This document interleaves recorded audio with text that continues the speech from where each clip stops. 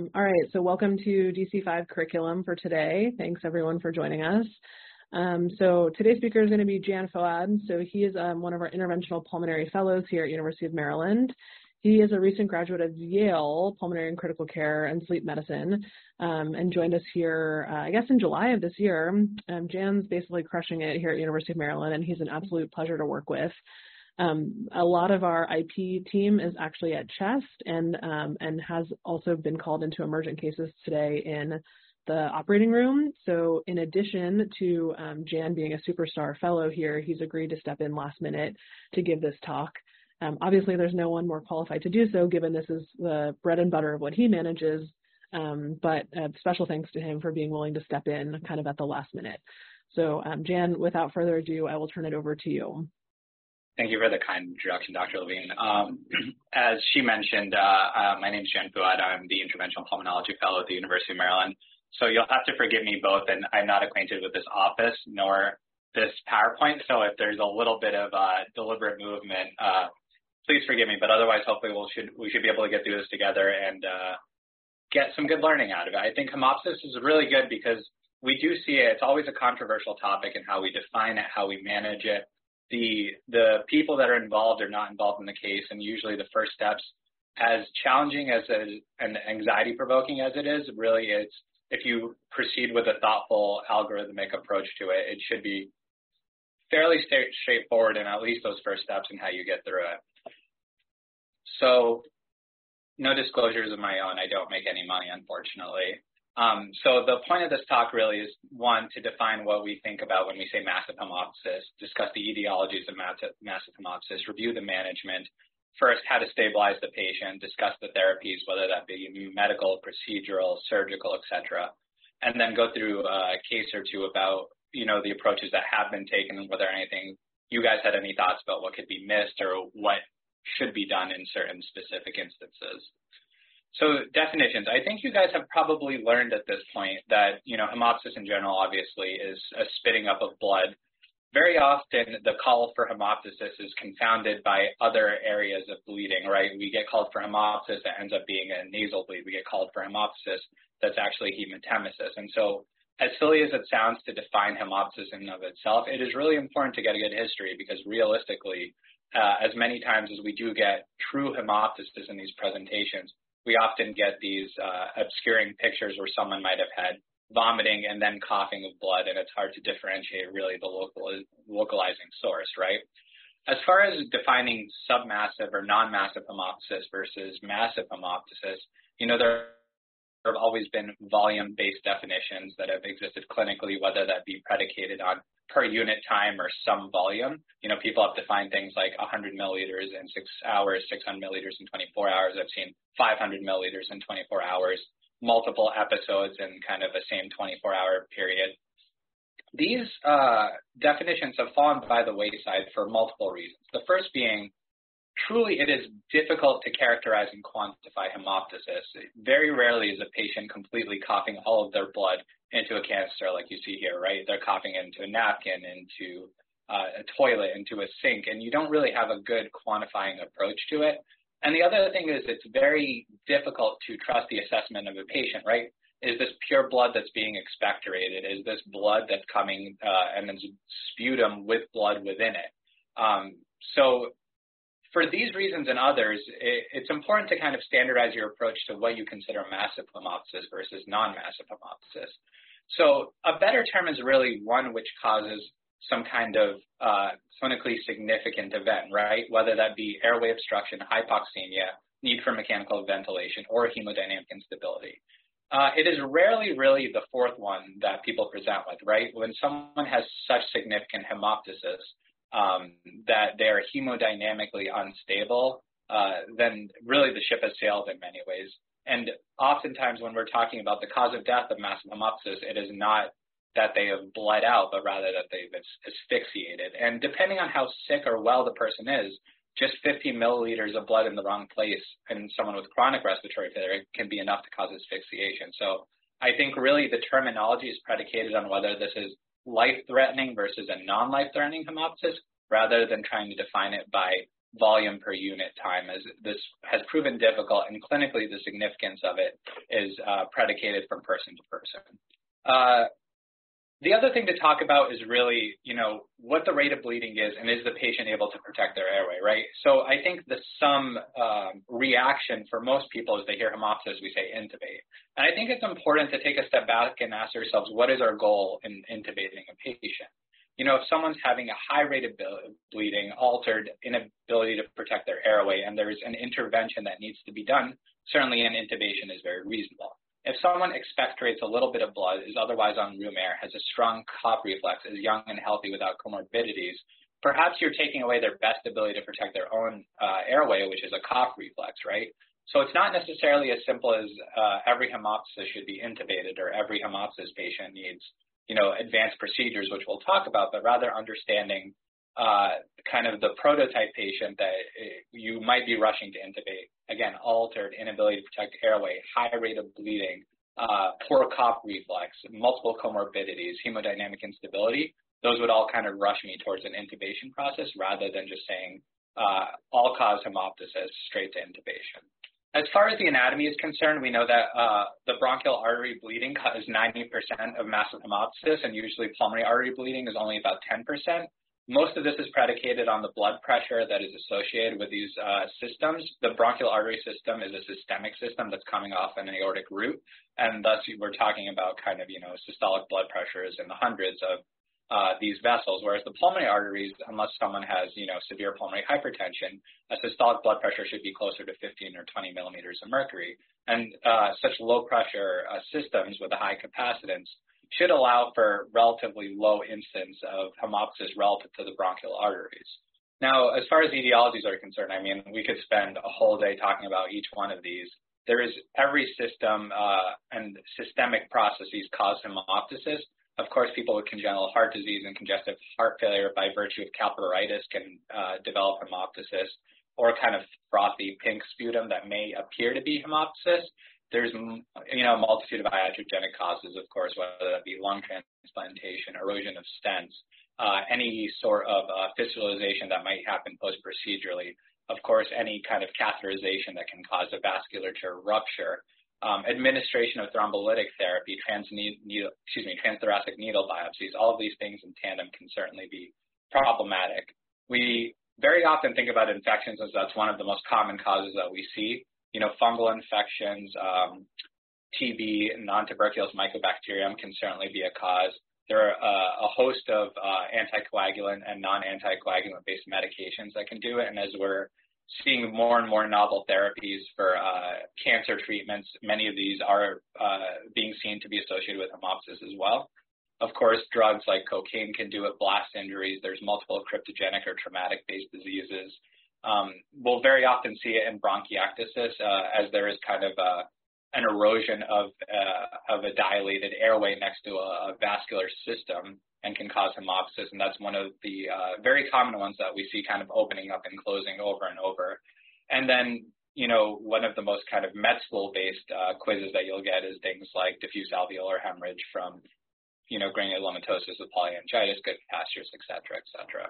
Now, malignancy certainly is a cause. If you have massive hemoptysis, more often than not, that type of hemoptysis will come from a central malignancy rather than a peripheral malignancy. All comers, when you have non-massive hemoptysis associated with malignancy, something like 7-10% of all lung cancers will have a presentation associated with hemoptysis. Very often, this is non-massive rather than massive. All comers who have any type of cancer altogether will develop hemoptysis somewhere like 20% of the time in their lifetime. And so this is not an insignificant amount of the time, and it's something to anticipate. Those patients that do develop hemoptysis as a product of metastatic disease or malignant disease, generally the vast majority of them, 4 out of every 5, will have what's described to be kind of a sentinel event, where they'll have a little bit of bleeding, cough, and then stabilize out. And weeks later, they'll come back and have kind of a significant hemoptysis episode. So it's always something to look for. And if evaluated early, should be kind of intervened upon, because the likelihood of them developing massive hemoptysis or significant hemoptysis is quite high later on. As I mentioned, bronchiectasis and infection is a very common etiologic cause that we talk about. So things like bronchiectasis, mycobacteria, fungal infections, lung abscesses, all of these things are really highly concerning. And the images you see in these CT scans here should really be burned in your brain. Anytime someone develops hemoptysis and you get a CT scan where you're seeing things like fungal balls, these crescent signs, you see things like these large cavitating lesions, there's a high likelihood of kind of eroding into a peripheral airway and then therefore eroding into kind of a subset of blood vasculature thereafter. So when you have hemoptysis and you see an image like this, it's really important to ask yourself, is this a high-risk patient and what's the likelihood of them bleeding again? Particularly even with intervention, things like bronchiectasis, mycobacterium, and fungal infections, there's a high risk of rebleeding relative to other causes of hemoptysis. So it's really a thing to think about. So localization, right? So once you have a patient that's developing hemoptysis and you're kind of staring them in the face, you have to ask yourself first, do I know what side it's coming from? And then can I even localize it better than that? This is important both for how you manage them initially and how you ultimately manage them from a kind of finality standpoint. And so we know chest x-rays are notoriously poor at showing us a source of hemoptysis, right? Maybe at most 50% of the time a chest x-ray can localize beyond seeing this non-specific ground glass opacity or kind of consolidated processes from dependent aspiration of blood. Traditional CT scans tend to be better, around 70%. Bronchoscopy similarly can lateralize more often than not. However, their use in tandem is quite useful, and so you can get localization closer to 80-85% of the time. The reason really using them in tandem is, one, you can localize both from an endobronchial perspective, but also from a vasculature perspective. And that's important in terms of any therapeutics you may be able to offer. Sometimes you can't localize it. And that might be because the patient has stopped bleeding altogether. And so by the time you get to things like a bronchoscopy or a CT angiogram, there's just no bleeding coming out. And you might not be able to identify a source. And sometimes the opposite is unfortunately true, where they are bleeding so significantly from their airway that it's hard to visualize anything, even up to being in the kind of the main stems or the trachea altogether. And so usually in the kind of the more benign course, 5 to 10% of the time, you can't localize at all because they'll have had an episode and it will cessate on its own. And it's a self-limiting process. And unfortunately, sometimes by the time you really try to localize it, if hemoptysis is significant enough, it's past its course by the time you really try to do anything notable. So really the goal is being prepared, knowing what you have in your armamentarium, knowing who is available to you and what kind of procedures are available, what specialists are there that can support you, and having a designated team and an algorithm to follow, right? If there are specialists that are available to you that can do things from an IR standpoint, and you don't have surgical interventions available to you, then you need to know that up front and vice versa, right? If you have kind of advanced pulmonology team, good intensivists, good interventional pulmonologists, then being able to call them up front to help localize your lesion and perhaps do something endobronchially is really important. You may or may not have all of these resources or very few of them, and knowing who you have up front and what your system is capable of is extremely important. And not just the system, but the tools that are available, right? Not every bronchoscopist has every tool, every balloon, every bronchoscope available to them as well. And so knowing beyond just who's there, but what they have is quite important as well. And as always, don't panic, right? And with everything, I understand everyone here kind of has a pulmonary or critical care background. That's kind of rule 101 for everything, right? If you can clear your mind, know your algorithm, know your background, and know your steps, it's a lot easier than just seeing the blood in front of you and, losing sight of the basic steps that you need to take to protect this patient. So initial approach, you see hemoptysis that is massive at this point, right? If you have any sense of what side is the bleeding side, you put that side down, right? And the goal in doing so is protecting the uninvolved lung. For example, if you have a bleeding left lung and you lay the patient on the right side, now all of that hemorrhage can fall into the right side, and that is a recipe for disaster and really quick asphyxiation. And so always protecting the good side is paramount because, as we know, people can ventilate well and oxygenate quite well with one lung, but they can't do it with 0 lungs. As far as airway protection is concerned, like I said, I think having a good sense up front of kind of the prototype patient you have in front of you, is this someone that has comorbidities, has a high rate of hemoptysis, is coughing frequently but cannot protect their airway, those are the people that really need airway protection early. And so that's the kind of the standard where you get them to your ICU, you intubate them, and then once they're stabilized and their airway is protected, that's when you take those next steps, right? There's no point in rushing someone to a CT scanner while they're asphyxiating. It's important to know your algorithm and stepwise approach. Volume resuscitation is quite important, right?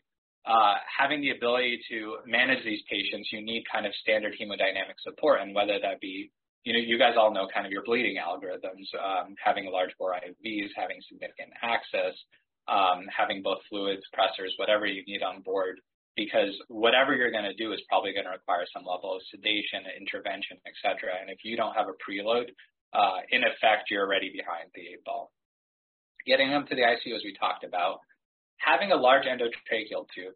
This is kind of a common problem that comes up because really the rush is always to get a tube in, which is, of course, really important. But if you can anticipate and prepare and be ready for these cases, you know that having an 8.0 or an 8.5 endotracheal tube is much more meaningful than having a 6.5 or a 7.0. And if it's just a matter of taking an extra 2 seconds to grab that tube, then it really means miles moving forward, right? So when we think about doing a bronchoscopy on a patient in general, we try to have at least 2 millimeters of room in the endotracheal tube so a patient can ventilate while you're doing therapeutic kind of procedures with your bronchoscope. So, for example, a therapeutic bronchoscope is about 6.2 millimeters in outer diameter.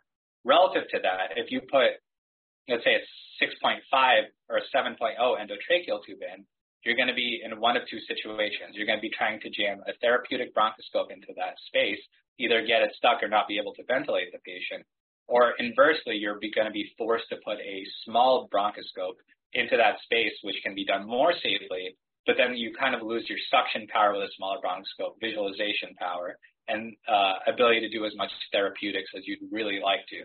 So if you are able to anticipate and have available to you a larger endotracheal tube for intubation, it is much more meaningful. As we kind of mentioned briefly, a multidisciplinary approach is key, right? Having all the right players is really important. Knowing that your ICU team is on board, you have a bed available to them.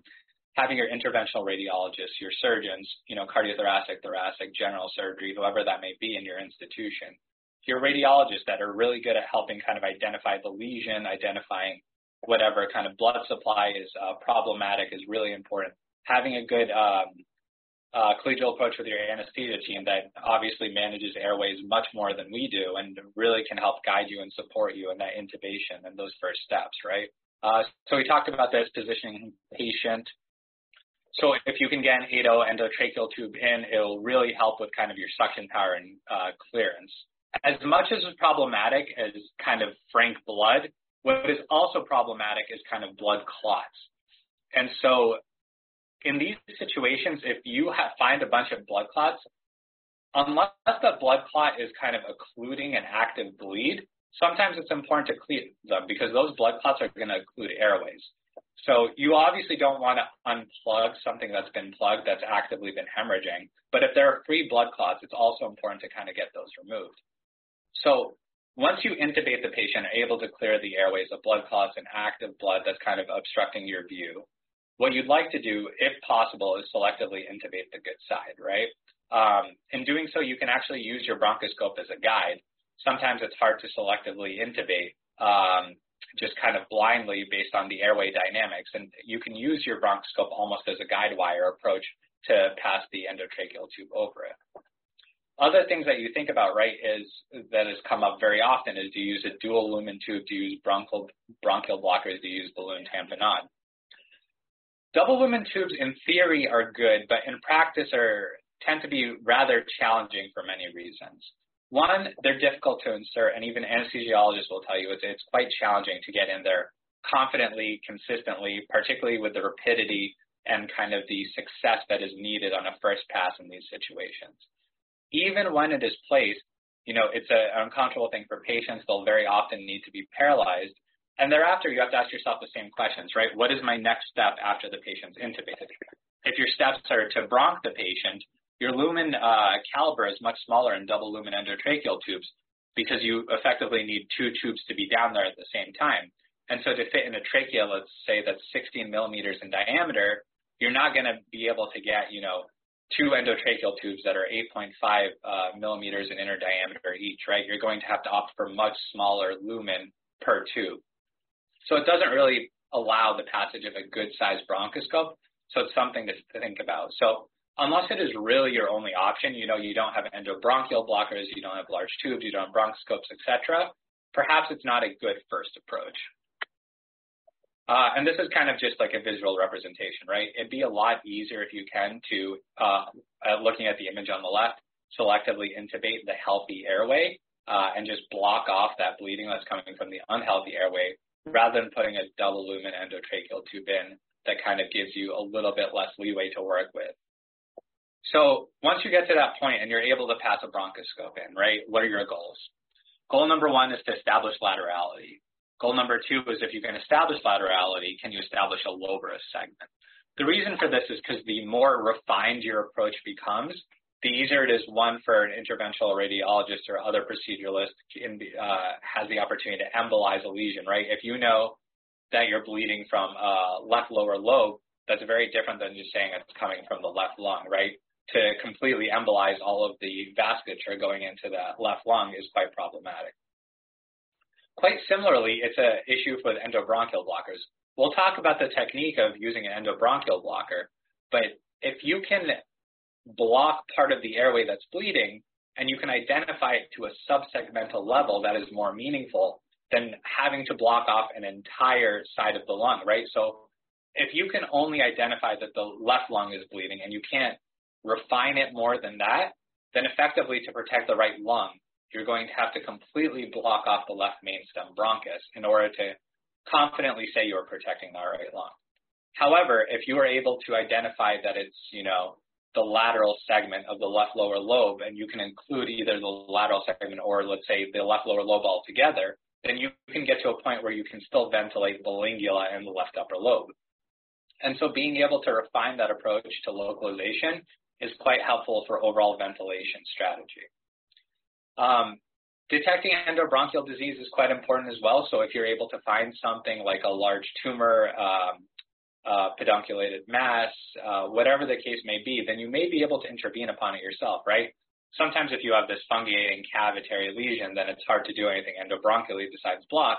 But again, if you have like a tumor, then you have tools that are available to you, doing things like laser and APC in order to kind of burn that lesion and prohibit further bleeding, and even do things like cryotherapy, which can be meaningful both from a debulking standpoint, but also from a clot extraction standpoint. So again, the more you can identify, the better you are in kind of supporting the patient, but also supporting your colleagues who are probably going to take over afterwards.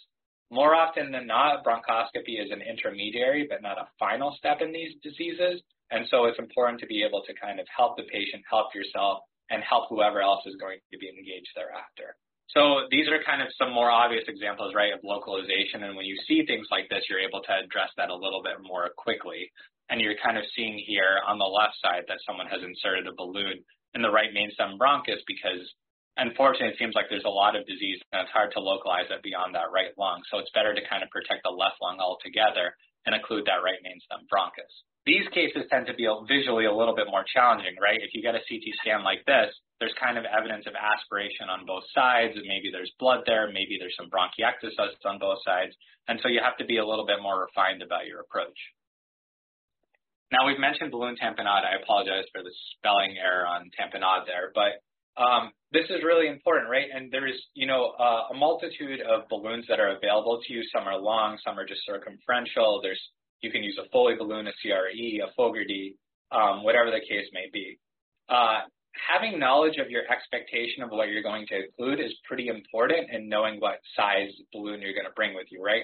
Most commonly, something like an 8 French is used, but if you're going to anticipate blocking off like a more subsegmental region, you might need to bring like a 6 or 7 French, depending on the airway. And so anticipating that as well and having multiple tools in your armamentarium is important. These can be placed and guided in various ways. Sometimes you can just kind of advance a balloon forward and use your bronchoscope to follow it and try to pass it to that area.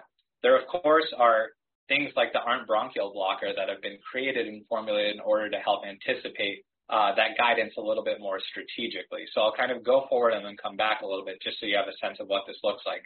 For any of you who haven't used this bronchial blocker system, it's actually quite useful in helping guiding your balloon directly to the site of interest. So what you have is kind of three connection ports. You have one where your balloon blocker goes through. I hope everyone can see. I don't know if you can see the mouse here. Your balloon blocker can go through here. 2 is the site where your bronchoscope can go through. And 3 is your ventilation port where you connect to your ventilator all together. Before placing this in the patient or through the endotracheal tube, what you're going to do is you're going to pass the blocker and the bronchoscope kind of through it, and you'll see here. There's a little loop that is at the end of your balloon blocker, and you loop that around the bronchoscope. And there's a little pulling system that you see at the top left here. And when you pull it, what it'll do is it'll kind of take that loop and tighten it around the bronchoscope so they're hugging one another. Once they're hugging one another, you can drive that bronchoscope, and the blocker itself will kind of follow it. And so you set up this apparatus outside of the patient, and then you connect this port right here onto the endotracheal tube. So now these are kind of guided into the airway. Use your bronchoscope to guide the balloon to the area of interest. Then you relax this loop off of the bronchoscope, and you advance the balloon into the area of interest, and you inflate the balloon. You want to make sure when you inflate the balloon that you're actually ensuring occlusion, it's not slipping out. So we don't just kind of put it into an airway, inflate it, and call it a day, right? What you want to make sure is there's some tautness when you pull back and it doesn't easily slip back. And you want to make sure it's in the area of interest, not occluding airways that you don't need to occlude, but engaging in whatever area or region that you need most involved. This then kind of, you can measure, there's the length here, and I'll pull back a little bit. These are somewhere between 65 and 78 centimeter catheters, depending on the French you're using, and you have little demarcations of centimeters at the top of the balloon.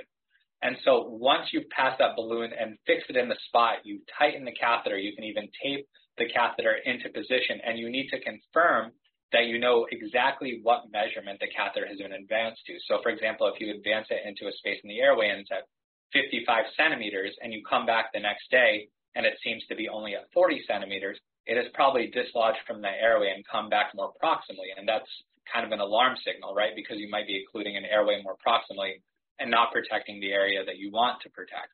And so having a really good sense of where the catheter is quite important. We've also found that these kind of bronchial blockers can sometimes deflate a little bit as well.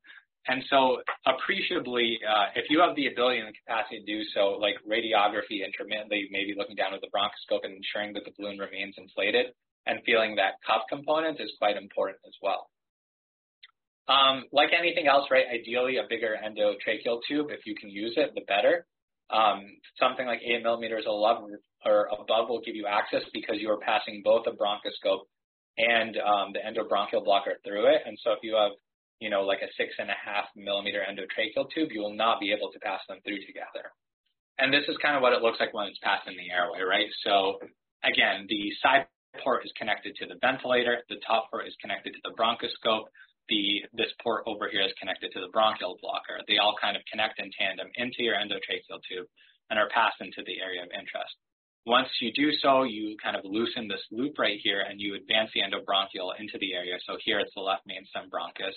You inflate it, and then you confirm both with tactile feedback and as well visual feedback to confirm that's kind of lodged in the appropriate position. It's not loose and it has kind of enough inflation to protect the airway, but it's not kind of hyperinflated and problematic to damage the mucosa. And visually, this is what it looks like. So you should be able to kind of see that your balloon is there. It's well taut and spaced in that region. It's not flopping back.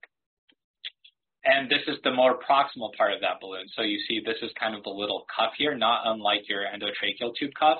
So you should be able to feel that inflated component to it as well. And if it feels completely flat, that should raise an alarm signal that maybe it's deflated or moved out of that space that you want it in.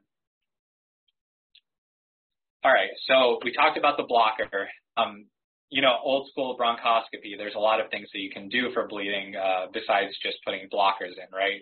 So cold saline lavages. I am surprised how well this works in real life, right? When I was kind of a young pulmonology fellow, I always thought it was silly when someone had like a significant amount of bleeding and I just saw an attending kind of spray cold saline.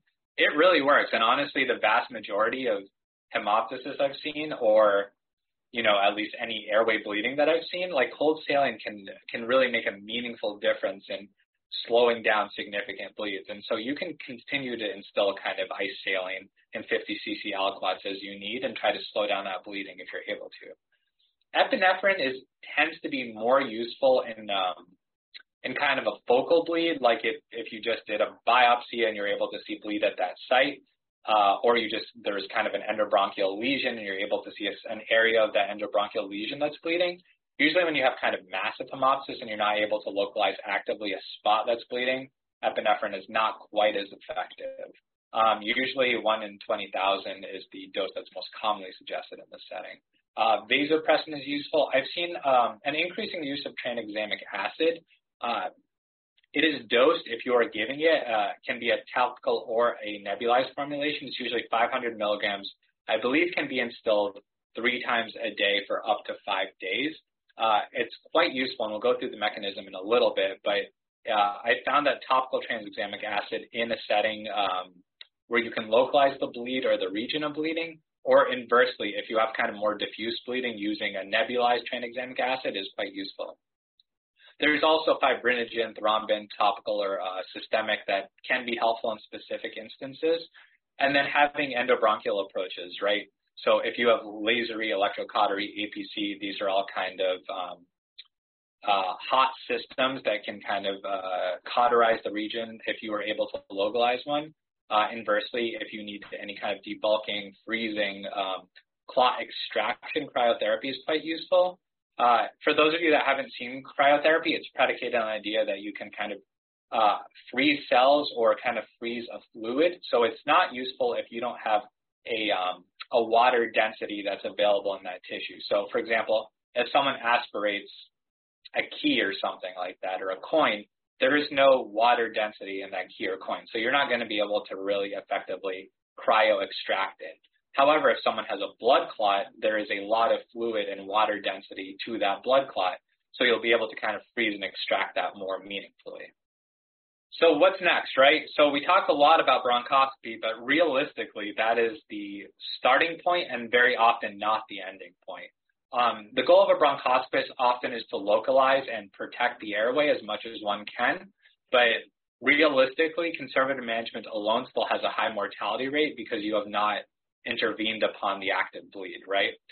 So very often until recently, surgery was kind of the standard of choice with hemoptysis, but it really had high morbidity and mortality associated with it, particularly in emergent situations. And that's why you'll find more and more often, very rarely, that becomes kind of the option of choice if you have multiple options available to you. And really what's becoming a more minimally invasive standard is bronchial artery embolization. It's considered to be effective, meaningful, and a high success rate overall. So we'll go through kind of some of these in a little bit more detail. So tranexamic acid, right? So tranexamic acid goes through the plasminogen cascade, and it effectively inhibits the breakdown of clot product, right? So there's multiple pathways for fibrinolysis and plasmin activation. And what tranexamic acid does is inhibit those pathways at early stages, and so clot is not effectively broken down. So it helps to have kind of not clot formation, but rather clot maintenance in that setting. And there are studies to support this, right? So you'll see like a few studies that are quoted here, and I'll show you in more detail. But for example, in these studies, they focused more on submassive hemoptysis in their prospective or randomized trials. And you'll see here, for example, patients were randomized to nebulized TXA versus placebo. The TXA group was more likely to have resolution hemoptysis, less likely to need interventional bronchoscopy or bronchial artery embolization just by use of tranexamic acid. Now, again, these are technically speaking submassive hemoptysis cases, not massive hemoptysis cases. They tend to be a bit more complex in those settings, but they do provide some meaningful value. And this is kind of the details of that study, right? So they admitted 55 patients with hemoptysis. Initially, 50 were screened, 47 of whom were randomized, 25 to tranexamic acid and 22 to placebo. TXA was given both here in massive and submassive hemoptysis. And you'll see here on the y-axis, percent of patients that stop bleeding. You'll see that in the placebo group, 50% of the patients stopped bleeding.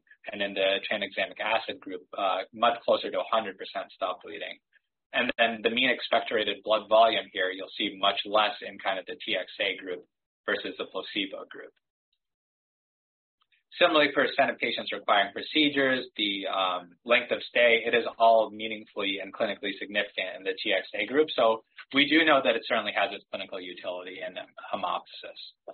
And then I can kind of give you more and more data, but, likelihood of recurrent hemoptysis goes down, likelihood of death goes down. So it is an important adjunct if you have available to you. And oftentimes when I am called to a hemoptysis case, like if the medical ICU calls me in the middle of the night saying we have a hemoptysis case, not only am I preparing my bronchoscopy set, but I actually do ask the team to order tranexamic acid or a thrombin up front. And so those kind of can be so I'll very often administer a thrombin topically and have TXA ordered and available to us. So CTA chest, this often is, I think, can be paramount, but tends to be challenging in a clinical setting where there's a lot of panic and a lot of kind of critical illness, right? You guys know that getting a patient down to a CT scanner in these instances is not an easy thing to do. However, it can both be meaningful diagnostically, but also paramount in knowing where a disease is and being able to intervene upon it early. Very often in my pulmonary critical care fellowship, if a patient was coming to the emergency department, we knew they already had access and were intubated, and they were coming up to the medical ICU, we would say, hit the CT scanner on your way up, right? We know CT scanners technology has evolved massively over the last few decades, and you can get a CT scan done on the order of seconds to minutes at most. And if you can use a CT angiogram to really identify the area of bleeding, one, it gives you a quick route to go through via your bronchoscopy. You know where you're going and you can get at it quicker. And you can already kind of recruit your interventional proceduralist in a much more hasty fashion because they already, when they're kind of opening up their suite, they already know where they're going, right? If you do not have a CT angiogram available to you, then, and you get them down to interventional radiology, they're going to be starting to shoot angiograms, top, right, left, down, more contrast used, more time spent perhaps trying to localize the lesion, versus if you already have a CTA done en route to the medical ICU, by the time your colleagues are available and the suite is open, they already know that they're going, for example, to the right lower lobe or the right middle lobe. So it's very useful in localizing the bleed, having your kind of interventionalist colleagues available and ready to go, identifying possible systemic collaterals, because that is also a meaningful thing, right? Very often, you'll embolize a lesion, and then you'll notice that they'll start bleeding a few days later because there have been collaterals that have been formed to that lesion, and so it might re-bleed if those are not addressed. And so knowing if there are systemic collaterals on the CT angiogram can also guide embolization to those sites.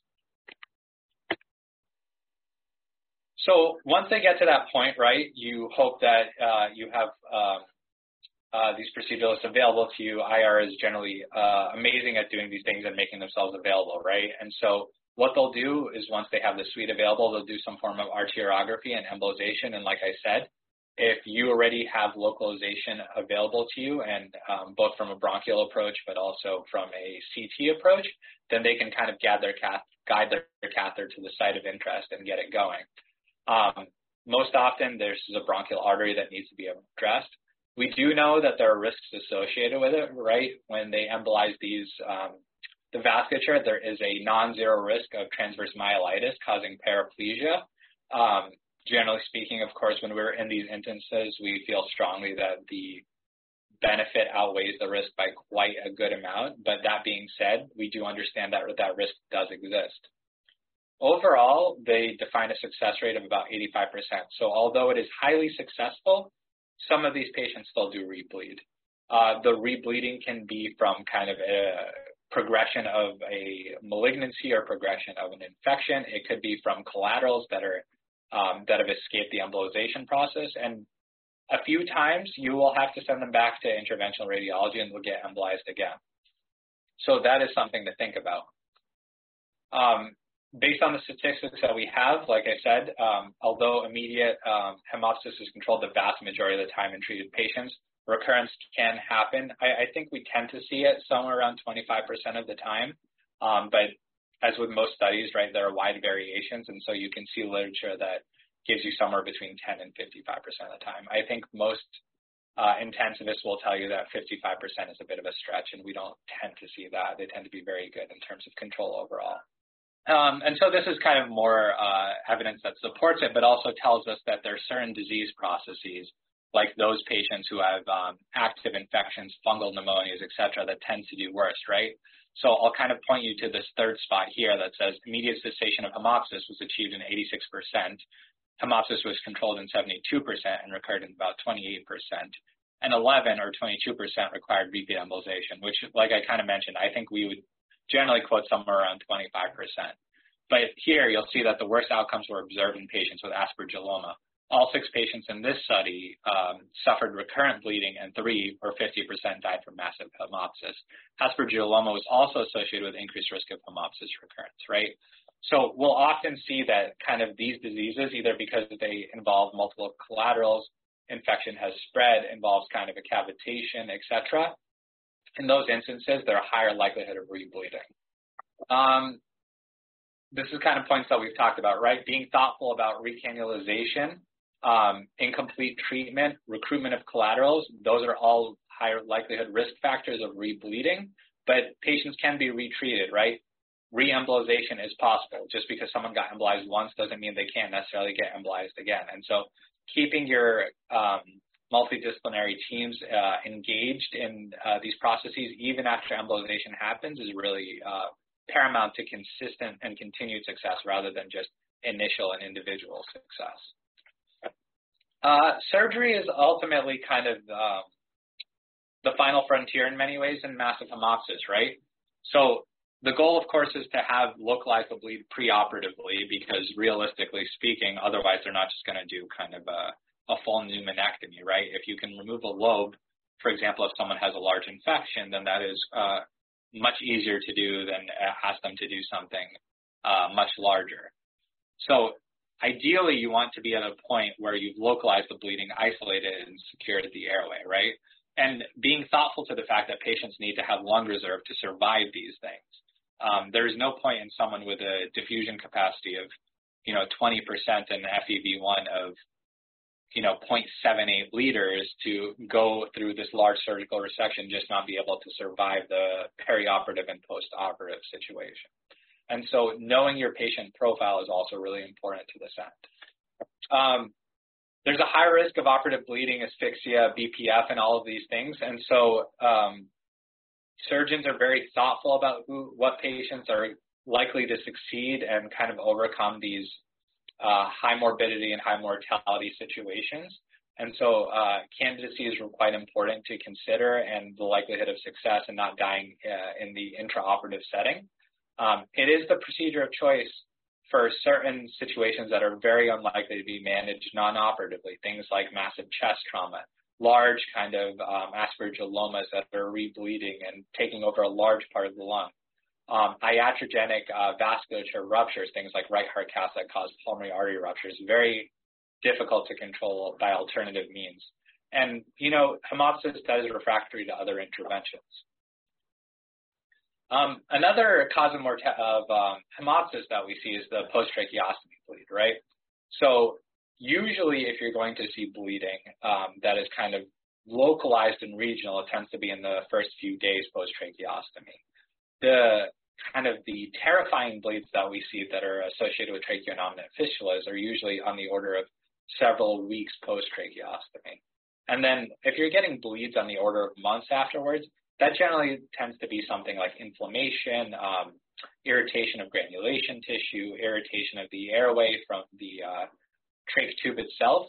But understanding not only the anatomy of the patient, but also the timing of the trach will also help guide what the likelihood is that the patient is bleeding from a certain situation. So if you end up traching the patient and they're having some minor oozing around the tracheostomy on day one post-procedurally, right? Very often you have to ask yourself, does this patient have a coagulopathy? Are they on blood thinners?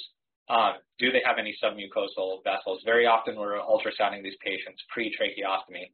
We'll see a lot of kind of small venous collaterals in the area, and certainly one might erode, and it just requires a little bit of topical treatment, gauze packing, silver nitrate sticks, etc.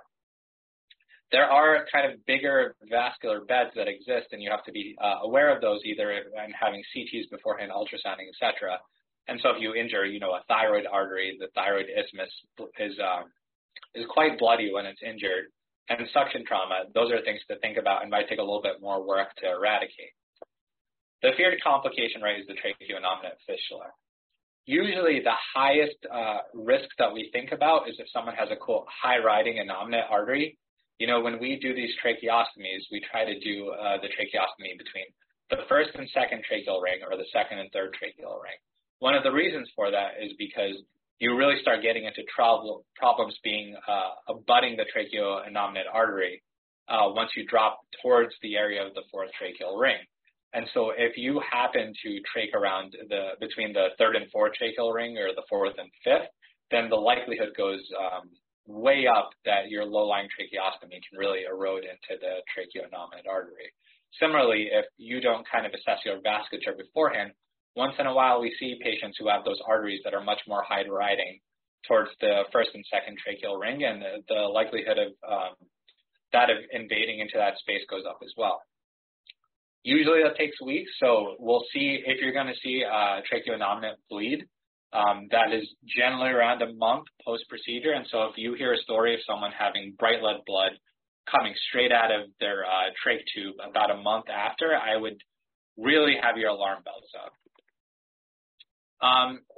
And, people always ask, what's the thing to do in these situations, right? And so your tracheoinnominate artery is usually kind of coming horizontally across the neck, usually inferior to where your trach site is. So if you think someone's having a huge bleed through there, one of the easiest things to do until you're able to kind of get your resources available to you quickly is actually kind of advance your digit in front of the tracheostomy site, underneath the skin, and kind of hook forward, which will pinch off the tracheoinnominate artery. And so, if you need to buy minutes when someone's actively hemorrhaging and you think that's really the cause, that's the quickest way to occlude it and really get people to kind of surgical management. So we'll go through a case example, right? So this is a 63-year-old male with a history of squamous cell cancer in the right upper extremity. It was amputated 8 months ago. He was recently found to have metastatic disease.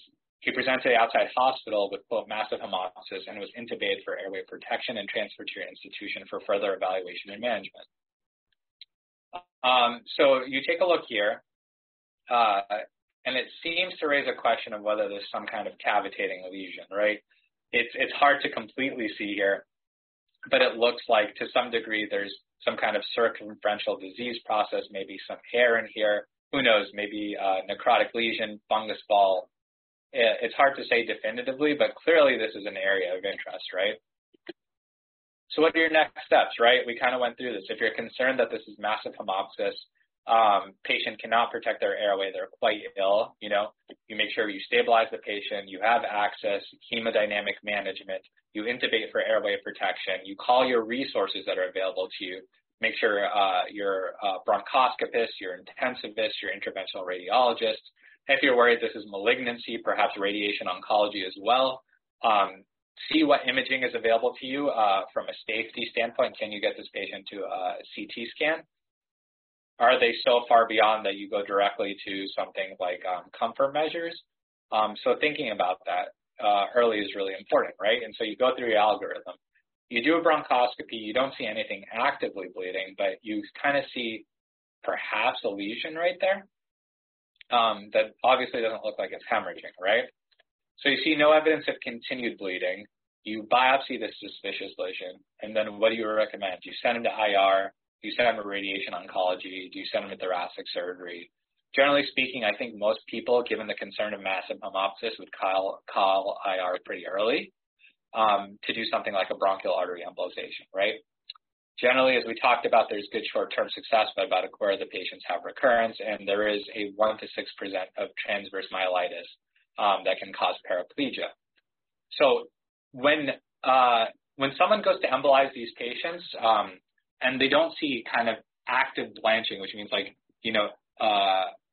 contrast extravasation out of it, which would suggest active hemorrhage, sometimes what they see is tortuous vessels or ectasia of the vessels that suggest that that's a culprit lesion. And so if those are high-risk lesions, what they'll do is they'll embolize it even when they don't see contrast extravasating, right?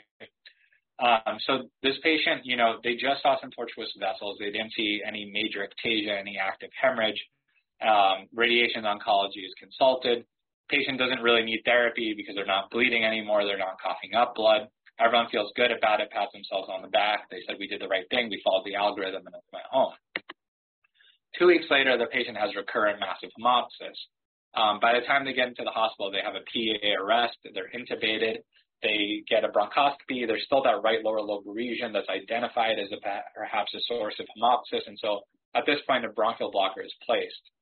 And so you ask yourself, we kind of went through this, right? But what is the next step? IR, radiation, surgery? Do you want further imaging? Seems like this patient was pretty stable this time around, and so they did have an opportunity to get a CT angiogram. And what they found was that lesion of concern that they first identified was not a cavitary lesion, but rather a large pulmonary artery pseudoaneurysm, right? And so if you take a look here, you'll see that there's a ton of contrast that's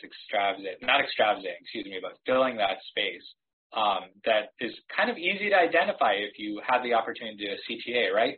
So this is kind of missed on the first go-around because the patient didn't have the opportunity to go to a CT scanner and kind of jump to the ICU. Ideally, if this patient had this CT angiogram early, they would have had the opportunity to actually identify this lesion. And so they go into IR. Hopefully these things will play. If they do not, unfortunately, I apologize. But what you'll have seen is kind of contrast filling into that space, and you're able to really localize the pseudoaneurysm, right?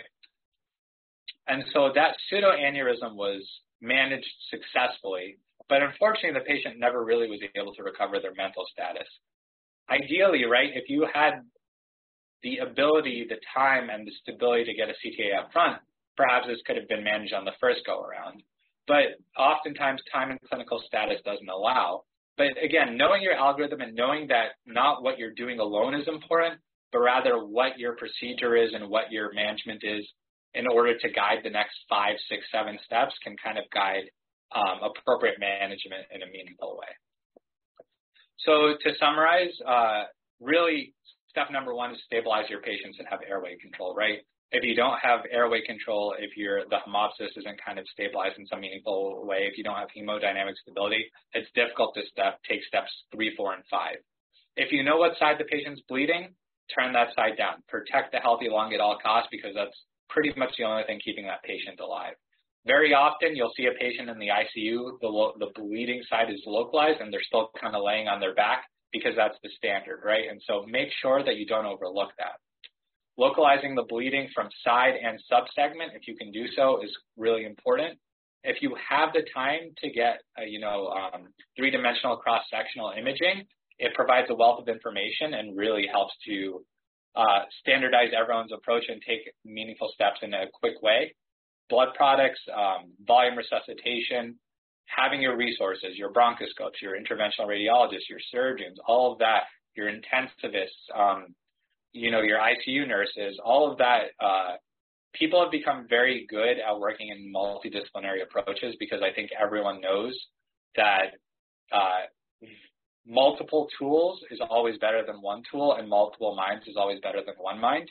And so really getting your resources, getting your minds together, getting your strengths together, it cannot go underappreciated in such a setting. I'm not sure if I thanked up front Christine Argento, Ed Pickering, and Samira Shajai for putting these slides together, so I want to just make sure I thank them.